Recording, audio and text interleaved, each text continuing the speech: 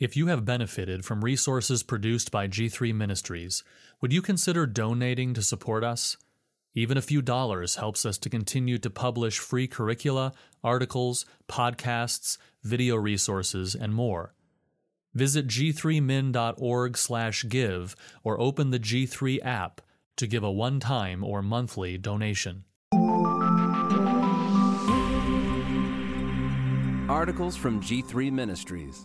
John Gill and the 1,000 Years, written by Chipley McQueen Thornton. Revelation 20, verses 2 and 3. And he seized the dragon, that ancient serpent, who is the devil and Satan, and bound him for 1,000 years, and threw him into the pit, and shut it, and sealed it over him, so that he might not deceive the nations any longer, until the 1,000 years were ended. Until now, Gill has said much which pleases the ears of ah-mills, post-mills, and many progressive dispensationalists too. Yet here, he will upset all three groups. For Gill, several events happened simultaneously at the commencement of the 1,000 years. It is impossible to determine the precise sequence of events, but I will separate them to discuss. Just know some events will overlap. The binding of Satan. Once Revelation 19 ends and all the wicked are slain, only Satan stands in the way of Christ's glorious kingdom. Christ will shackle Satan in the bottomless pit for 1,000 years. Many ah-mills and post-mills suggest Jesus bound Satan at his first coming. Gill disagrees.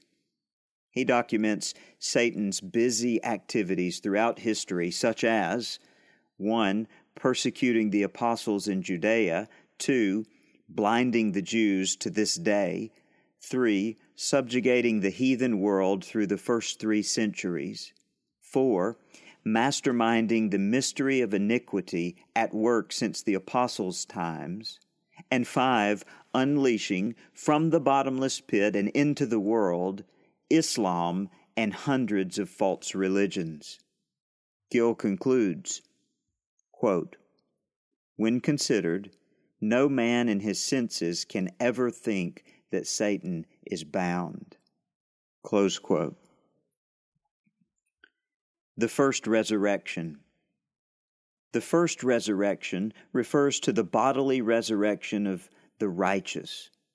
It occurs after Armageddon as Christ descends to earth to inherit his kingdom. Many ah-mills suggest the first resurrection is a spiritual resurrection of the soul at conversion. Gill disagrees for at least 3 reasons. 1. John specifically places this at the commencement of the 1,000-year period. 2. The spiritual resurrection is never called the first resurrection. 3. He states, quote, "If the first resurrection is to be understood in a spiritual sense, then the second resurrection of the wicked dead at the end of the 1,000 years must be understood in like manner." Close quote. The first resurrection, he concludes, is a bodily resurrection of the righteous at the commencement of the 1,000-year reign. The second resurrection, then, is a bodily resurrection of the wicked at the end of the 1,000-year reign. The post-tribulation rapture. Gill suggests the rapture of the existing saints on earth occurs at the same time as the first resurrection. He states, quote, "Christ being descended from heaven and having bound Satan, and the dead saints being raised, and the living ones changed, he will reign among them personally, visibly, and gloriously, and in the fullest manner." Close quote.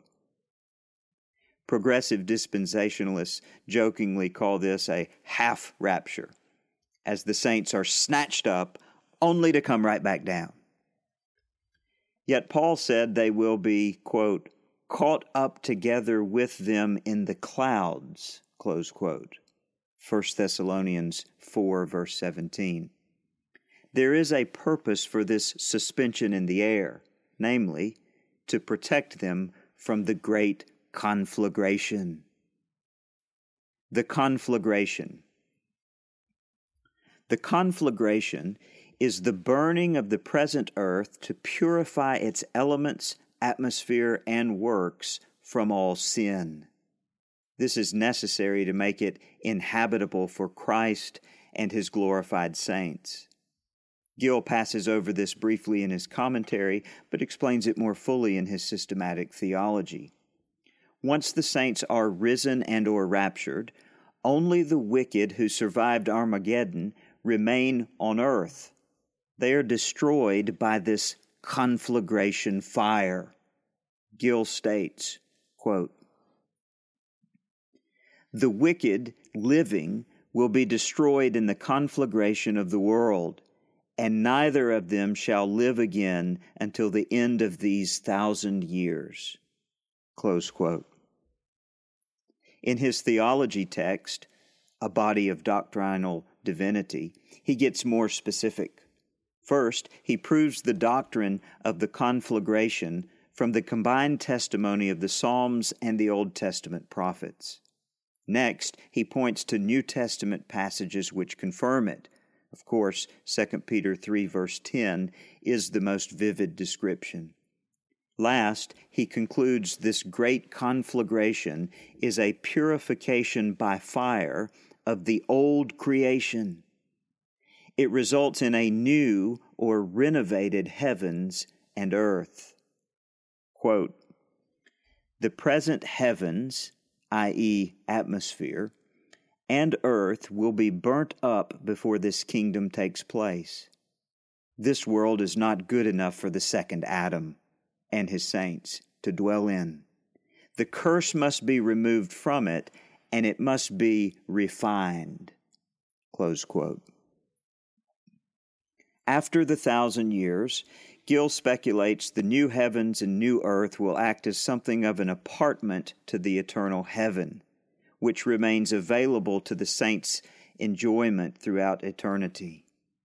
His reasoning is, this aligns with many other scriptures which speak of the saints dwelling on and inheriting the earth forever. Reflections. At this point, I can almost hear the howls of every ah-mill, post-mill, and progressive dispensational reader. Personally, I really like Gill's views here. I hope he's right.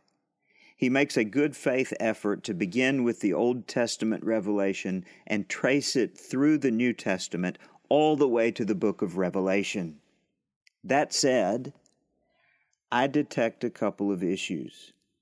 First, he takes the 1,000 years as literal here, while he takes other numbers in Revelation as figurative.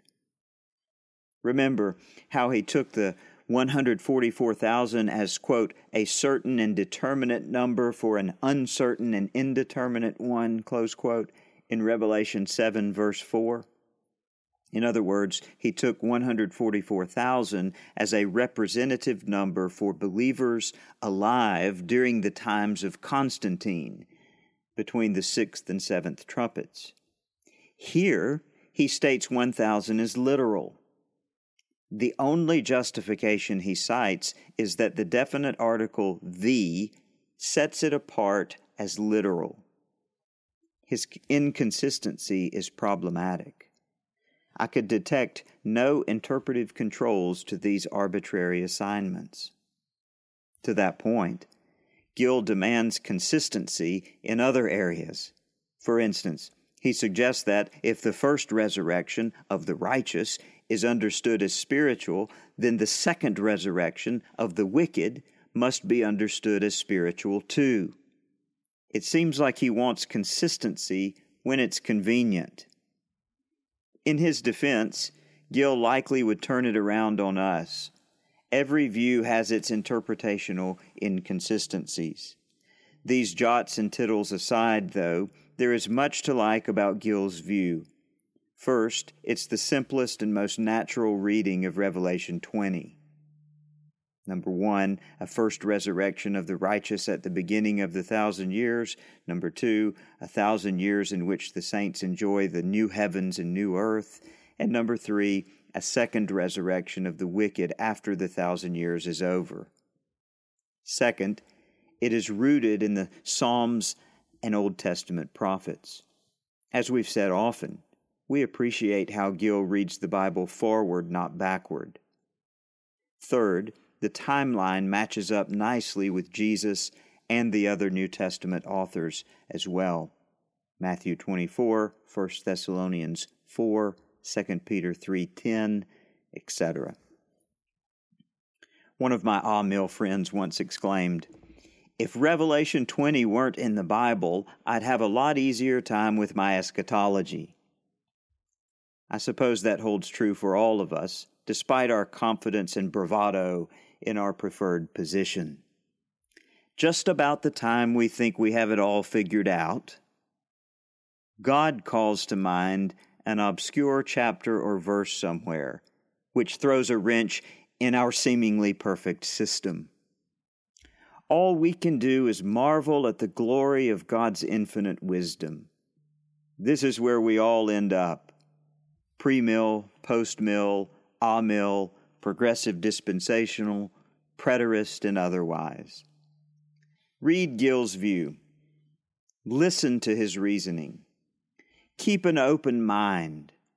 If you disagree with him after that, good. You'll know his position better and yours. That is a good thing, not a bad one.